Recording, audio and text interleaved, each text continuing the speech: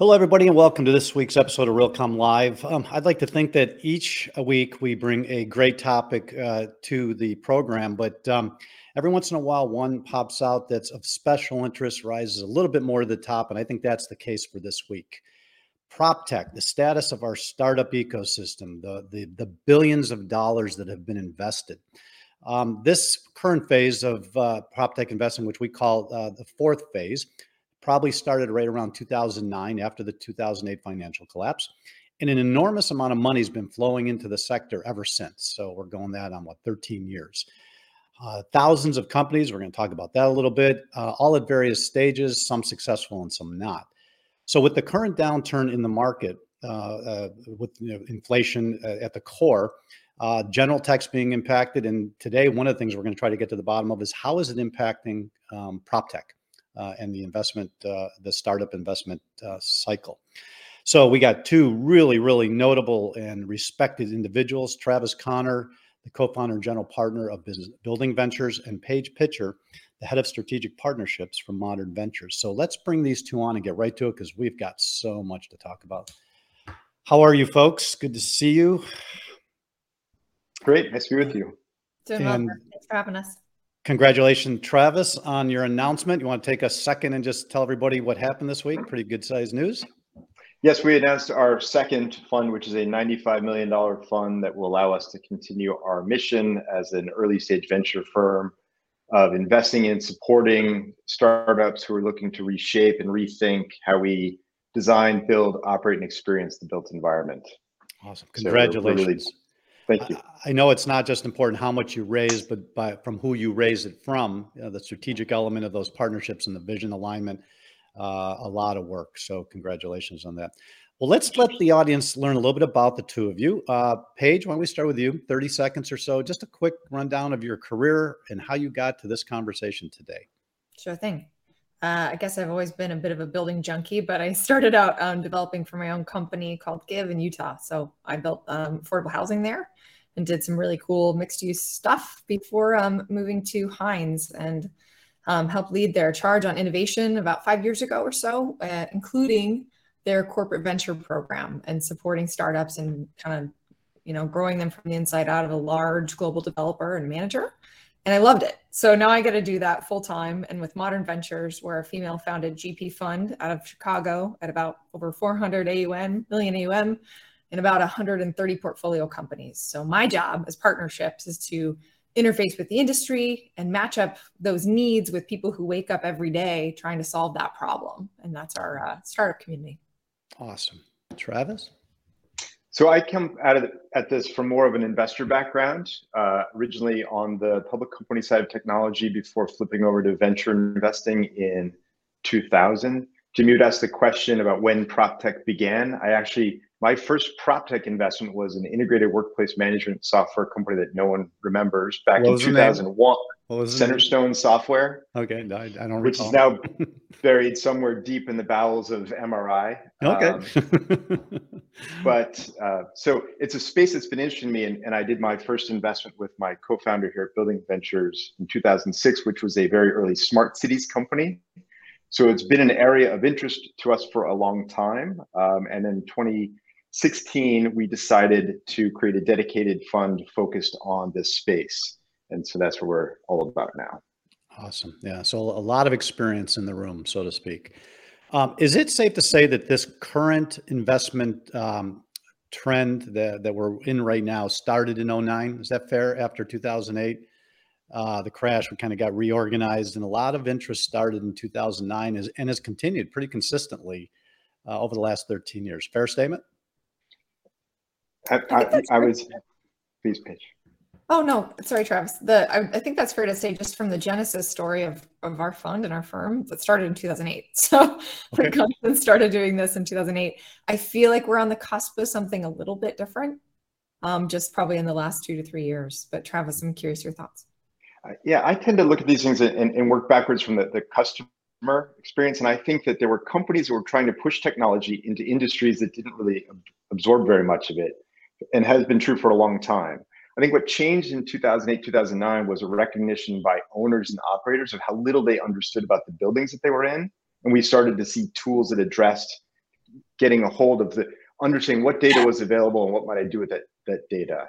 And once you start down that journey of recognizing that data and software can make an impact, I think that is really what allowed what we see is this current prop tech trend and the number of firms to come and support entrepreneurs who are trying to do something with that information. I think I'd like to bring both you back and maybe a couple other folks and have a panel on coming up with the scientific DNA of the adoption curve within the built environment, because I think that's the one aspect of this whole investment scenario that has to be really understood. Ideas could be really good right in front of your nose, but our industry's capacity to absorb them at scale is something I've been curious about for a real long time. And but again, that would be a whole episode on just that topic. We're not going to spend a lot of time on it, but we mentioned, we talked about in the planning call a little bit. Paige, a guesstimate, how many companies, not in prop tech in general, because that's residential, that's the Middle East, that's global, commercial, corporate real estate, built environment, North America-ish. How many active companies, both startups and mature companies, do we have in the space right now, in your opinion? It really depends, Jim. So I'm gonna answer this from two perspectives. One is I agree with you that the adoption curve is probably slow because we have the same number of decision makers in corporate real estate and commercial real estate as we probably always have had, but we have an increasing number of technology companies selling into it. So that's the imbalance that we're feeling. We track 15,000 companies, about 5,000 new ones a year, but we're much broader than just commercial real estate technology. So I'd say on the high end for me, that's globally, including residential and multifamily, it's about 15,000. So I don't know, maybe 10 or 15% of that. Travis, how about you?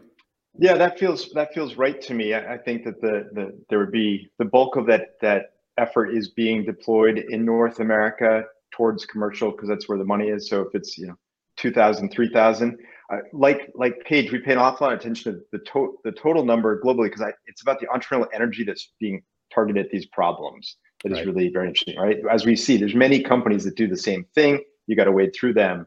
So while there may ultimately be only one or two or three players in the space, there are a couple hundred all trying to tackle it because the problem still hasn't been solved. Yeah, our number is about 3,000 to 3,500. Which we would consider, we probably, lob off some of those folks that are struggling a little bit or aren't truly committed to the space, right? They play in the space, but they're not committed. But you both bring up very good points about the number of people out there able to assess these technologies. And then a lot of the startups who really, frankly, don't take the time to even know they've got competitors, don't fully understand the market. You've all been on those phone calls just like I have. And within a couple of minutes, you realize you better go back and learn a little bit about the industry before you start trying to pitch to it. And God, as we're talking, questions just keep coming up. We'll have to have you back. So let's move through these questions really quick. The general tech sector, you read the headlines every morning. Okay, inflation, interest rates, stopping the quantitative easing. Big companies, SoftBank, Kathy Woods, Arc Innovation this morning. She's off 2 funds, SPACs, folding shop, giving back money. Microsoft, all the FANG companies, seriously depressed stocks, and even some people in our sector who went, public 6, 9, 12 months ago, significant drop in valuation. So question number one is, what do you think about the general tech? And then question number two is, what's the relationship with what's going on there with our subsector, prop tech? Travis, you want to start? Sure. I would say, the simple reality is that there's an awful lot of money that has been trying to chase yield for a long, long time. And when there was no yield in anything that looked like fixed income, it wanted to find equities and ultimately its way to private. And we've seen a whole bunch of what used to be public focused money come towards the private markets. The simple reality is the actual share of great companies doesn't increase at the same rate that the volume of money that's available for them. And so that's why you get overheated over investment in any kind of particular space. Andreessen Horowitz used to say that somewhere between 12 and 15 significant businesses were created every year. Maybe that number has doubled, maybe it's even tripled, but it's not hundreds or thousands. Right. And so when you have, Tiger and Coutu and Arc and others who want to find ways to deploy, large amounts of money, that inflates the valuation far beyond where those companies can be. And we've seen in our own space plenty of failures where over investing in a company, I won't say WeWork or Katerra, but let's use WeWork and Katerra. You can't force feed a company money to be successful faster than it can be. Yeah, no. I think that prop tech will follow the general markets to some degree, but you can't compare general tech with something that's incredibly physical. So our fundamentals are just different, right? Real estate is 16% of our GDP and 3% of VC dollars. That even though we're topping out our VC funding in real estate tech last year, 30 billion or whatever it was for the US, we have greater fundamentals than a simple SaaS company trying to address a large consumer market with the largest asset class. And so I feel like our story is going to play out a little bit differently because our fundamentals are different. Do you think the downward pressure on valuations is going to create some headwinds for some companies who might be looking for additional rounds? I mean, this morning I read an article about down rounds. Yeah, I haven't heard that phrase in a while. Travis, what do you think? I think as growth stage investors or investors who were not committed to this market space because of the fundamentals, but because of the momentum, right, as they withdraw, then it will be harder to find pockets of money, and that may have pressure on valuations for later stage companies. I think those who saw it as being committed to it because of the sort of macro market opportunity that prop tech, 5 years ago, when Modern and I, were both getting going at this, I don't think we saw a lot of what people would consider mainstream venture firms who were looking at our companies. And over the past 5 years, we've seen tremendous interest in, please send us all your Bs, all your Cs, all your Ds. I think some of that tourism will end. And yet some of those firms have recognized, hey, this is a transformation of sector, and we're going to start applying people to it, and we're going to dedicate people to it. So I think it will be harder at the later stages to support some of the valuations that might have been inflated by people coming in and just trying to pump them up in order to get the deal. Some of those generalists that you spoke of, I remember speaking to one, and he said, I won't talk to anybody about investing unless they promise me that they're going to disintermediate the major enterprise players. And I'm going, if you ever know what it takes to pull an accounting system and all of the connected systems out of a real estate company, I'm not sure disintermediation is around the edges, yes, better products, but if you don't understand the fundamental of how money moves in this industry and how complicated it is, those tourists, as you said, I think are going to get tired and maybe go away, making it easier for folks like you, correct? I think it underscores the value of having strategic investors, to have strategic value you can add to those companies, that if generalists are only tourists and there's even more need for these types of solutions, that I think that advice to give to folks who are still raising that, there's a fantastic amount of dry powder that is still out there. And your valuations are just going to look different. They have for the last 2 quarters, and this might be the lowest yet in Q4, but deals are still being done. It's just about being realistic. And I think it only underscores those specific firms that have the ability to add strategic value. I think that's why folks like this in this conversation are so important. I want to get one more question before we take a quick break. For years, it was growth and market share at any cost, right? Just get out there, the money will keep coming. And, in the last 6 to 9 months, I understand that's changing. And, what conversations are being had behind closed doors? Tighten the reins, let's see some cash flow. We read the articles, we speculate, but you guys are in those meetings. What is your community telling its early stage companies about capital and the goals and objectives? Paige, why don't we start with you? I think these are going to be common words in everyone's probably phone calls and in recent vocabulary. There's a strong conversation around path to profitability. In some cases, it might even be a reduction in staff. And these are just ways in which you can extend that useful sort of life of the capital that you have without burning too much. So I think you'll see just more targeted growth plans, a better go-to-market strategy for what you have. I think you might see roadmaps extend a little bit further, but the conversations behind closed doors might be a little bit about tightening up, but I still think that there's plenty of room to run. Okay, Travis? Yeah, I had a former colleague and mentor who famously used to say, you can't save your way to success in the startup world. right? I think the thing that we look more carefully at these days is what is sustainable growth. Growth is essential, but there was a time not very long ago where if you were growing 4 or 5x, whether that was sustainable or not, that opened up a broad universe of follow-on investors you could look to. Right. As that universe shrinks a little bit, you may get the same valuation by saying let's go to a more reasonable set of investors who appreciate the business better, but we still need to be growing at a very high velocity because we're trying to get big, but also in a way that it's sustainable, not just to pump up the next round. All right. Boy, I'll tell you, I wish this was an hour-long conversation, because as you guys are talking, more questions just keep coming to my mind. Hopefully we'll have you back if that's okay with you, because this is, I think, a conversation that's worth having, not just today, but pretty consistently. Let's take a brief break, come back, and continue this great conversation and with Travis and Paige. All right. Getting right back to the conversation. Last time, or the last cycle before the one that started in 08 and 09. Let's go back to the .com world. The venture capital, commitment in those timeframes, it was basically, okay, here's the money you're asking for. We're going to give you 24 to 36 months. We want you to do one of two things: achieve dominant market share or some type of sustainable cash flow that we don't have to worry about you. We're not going to consider you a superstar at that point, but if you can, handle it on your own, you're okay. That runway's gotten much longer this time around. And the number of rounds in this particular cycle is at least 2.5, 3 times more than I've ever seen in earlier investment cycles. Travis, any thoughts on why that is? I think the markets generally reward scale. If you look back to the days when an Autodesk or an Apple went public, they were raising 60, 70, 80 million dollars.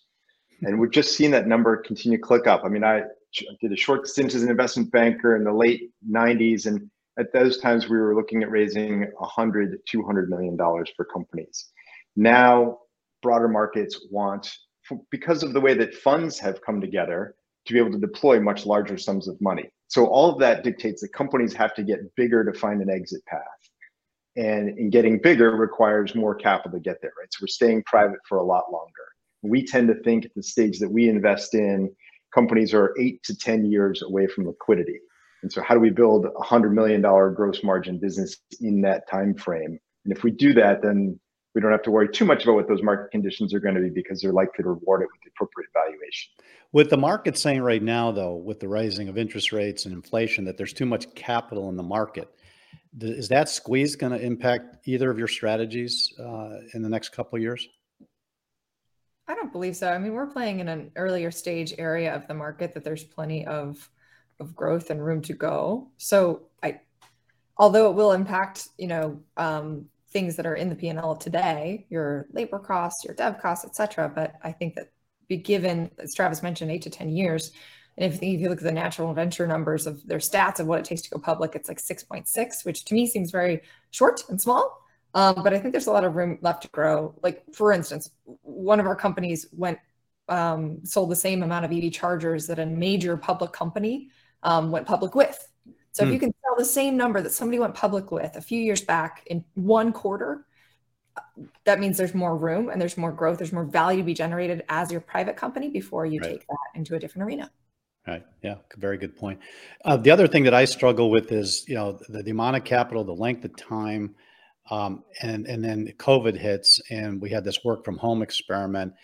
And what I'm hearing, again, from, when I put my ear to the ground in our closed door meetings, is that because of COVID and this work from home experiment and the challenges of getting people back into the office, and not just COVID, but crime and traffic and commutes and all the other things that were there well before COVID, is that there's questions as to how much technology that we've invested in that was for the old business model. And now that these owners are going to have to rethink their strategies, right? As far as what does that office look like? Who's coming in? What are the numbers? Are we converting to apartments?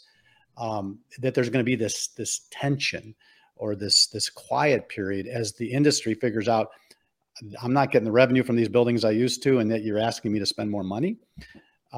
Travis, are you seeing any of that tension, between trying to figure out the old business model and the new business model?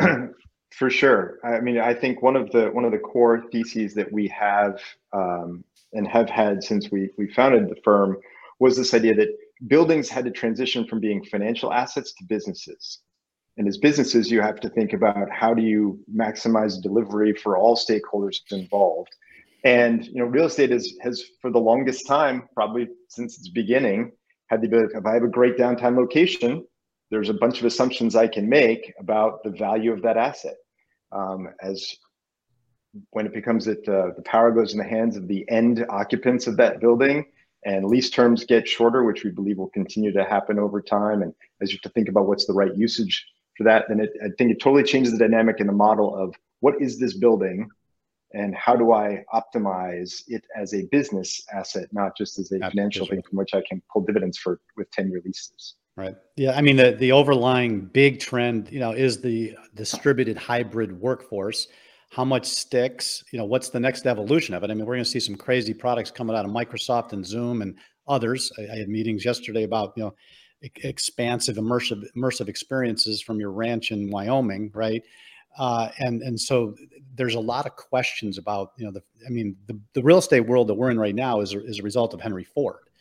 Right. And he gave us these automobiles that allow us to drive from the suburbs to the cities to go to work. All that's being challenged right now, not just by the commutes and the productivity, but the carbon question. It's almost conflicting. The carbon question says, don't get in your car and go to work. Right. So there's a lot of brain power that's going to have to be applied to this. We're going to run out of time, but I do have one more question I want to try to squeeze in because at the end of the day, we're about pushing this stuff forward in a positive way. Paige, give me a couple of your favorite categories or technologies that you got your eye on and you're excited about. I was just going to go there, Jim, when you're talking about how to extend kind of the useful life of what we've got and where are we commuting to or from. I think there's three main deals that we closed recently in the last quarter. So companies that are out there, deals are still happening. Q4 might be a little sleepy, but the due diligence is happening. The timelines are a little bit longer, but we're still here.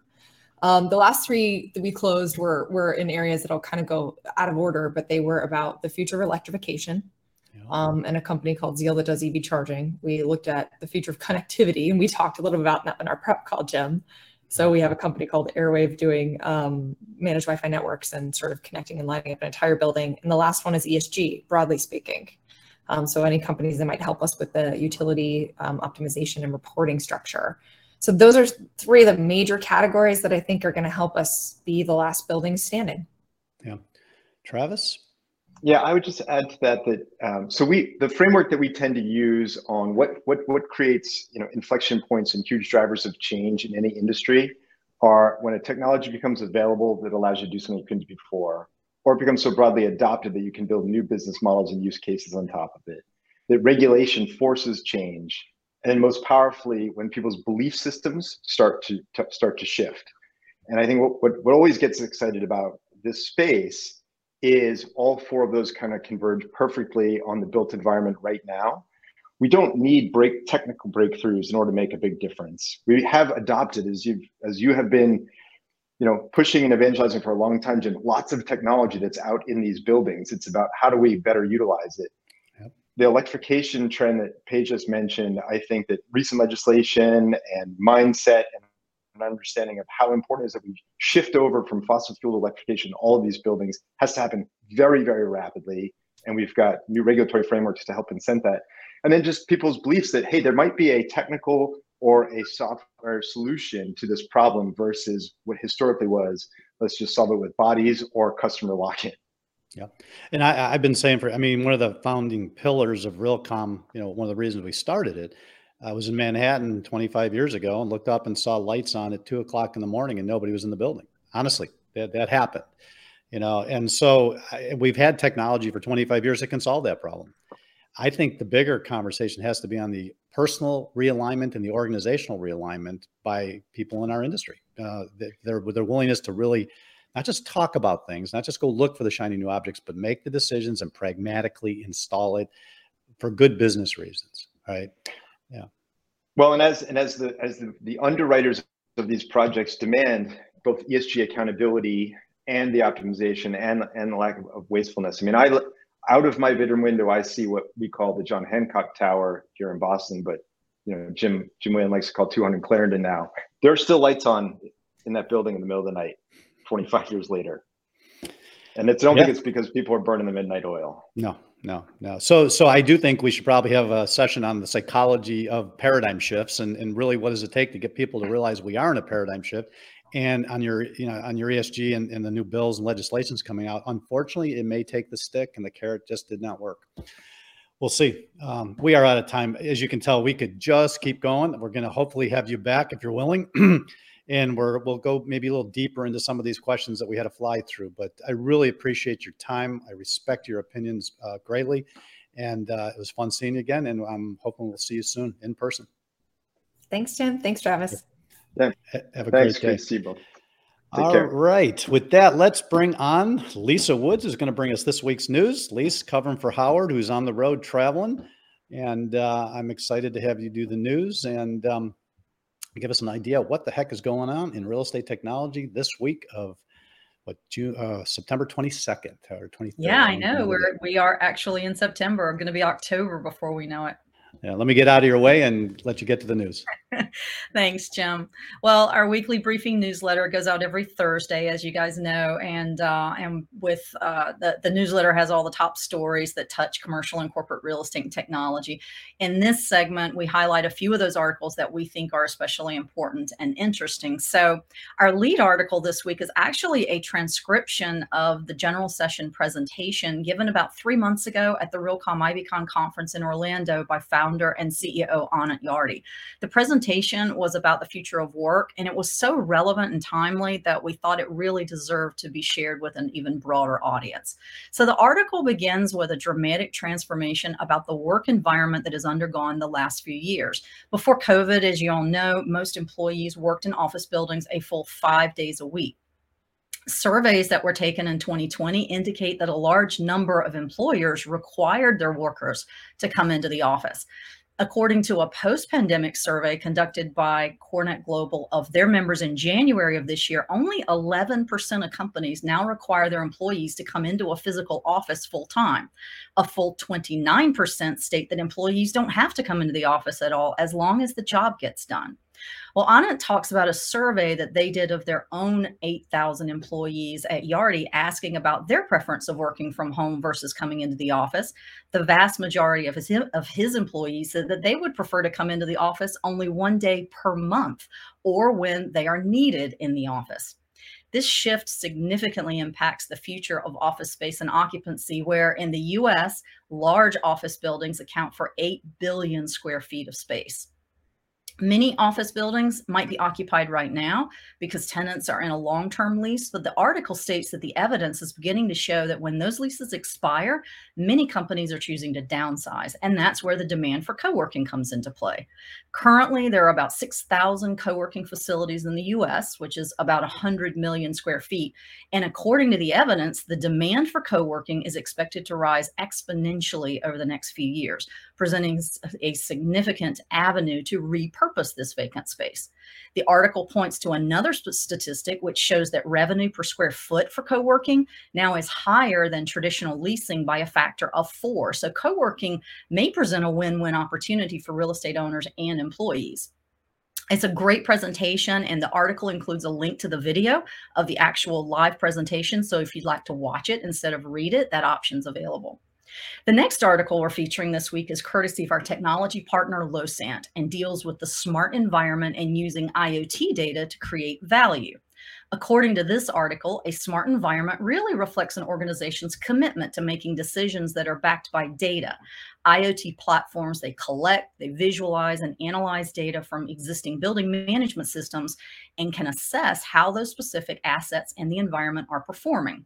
So the article covers the various applications and the business value for establishing a smart environment and details the short-term and the long-term uses of IoT data. So it talks about occupancy monitoring to determine how spaces within the environment are being used or not being used, whether to invest capital in building more workspaces or to repurpose existing underutilized space. Talks about hot desking, smart parking, remote monitoring, and the transition from preventative maintenance in a smart environment to condition-based maintenance. It also talks about monitoring and optimizing energy usage to help drive sustainability goals. So this is a really interesting read, so check it out when you have a chance. Lastly, a few weeks ago, we announced a new element to our newsletter, the Smart Building Best Practice Showcase Project Spotlight. Now, these projects are taken from our annual Realcomm IBCon conference, where we host a Smart Building Showcase, and we feature all the best, most progressive implementations of smart buildings, campuses, districts, and portfolios across the globe. Well, this week, we're featuring 80 Ann Street, a Mirvac project in Brisbane, Australia. This world-class office tower is set to become one of Australia's smartest, most sustainable and efficient buildings. It features 100% electric heating, it's net zero carbon in operations, and has breathable floors to promote natural and mixed mode ventilation throughout the building. The article covers not only specifics about the project itself, but includes the challenges they faced and their overall successes once the project was done. So check that one out as well. There are a lot of things going on in the industry this week, particularly around companies and people. So when you have a chance, take a look at the other articles featured in the newsletter, or you can go to our website and click on the news link. Yeah, and Lise, I gotta agree with you that article about Anand's presentation at the conference. Not only does he know what he's doing, because he's been in this industry probably longer than anybody, 30 plus years, but Yardi's got access to a lot of data. Right. It's all anonymized. They're not going to tell, whose data it is, but he gets to look into that crystal ball and understand the importance of lease signings and lease valuations. And most importantly, that critical piece of information, lease expiration date. Right. And I think if I was an owner, if I was a tenant, I think, that presentation, which was about 10 minutes, the article's a 3-4 minute read, well worth the time and effort. Absolutely. There's a lot of good information in there. There are a lot of graphs and survey results and a lot of data points. So it's definitely worth the reading. The presentation was great. I thought it was a really, really good talk. A little painful at times, but spot on. So that's right. All right, Lise, have a great weekend, and I'll see you next week. Be well. Thanks for having me. All right, before we wrap, why don't we hear from our final sponsor, and I'm going to come back and tell you a little bit about next week's show. All right, I just want to say thank you to our two guests, Lisa for doing the news, and our team, Nancy and Ian, that put together this great show each week. Next week, again, another special show, a special topic. So as most of you, or many of you know, we do an event in the fall called CoreTech. And this one is focused on the corporate real estate side of the equation, the tenants. And, to quote a famous quote, I think it was Tom Cruise, that said, show me the money. Okay. And what that means is you got to go through the supply chain and you got to find out where the money is being spent, therefore driving the decision-making process. If you think about a commercial building and all the tenants in that building, all roads point to the tenant. Their willingness to lease the space, their willingness to pay the rent. Nothing happens without those dollars flowing from the tenants' bank accounts into the landlords. So what we use CoreTech for is finding out what is the corporate real estate, the tenant occupier.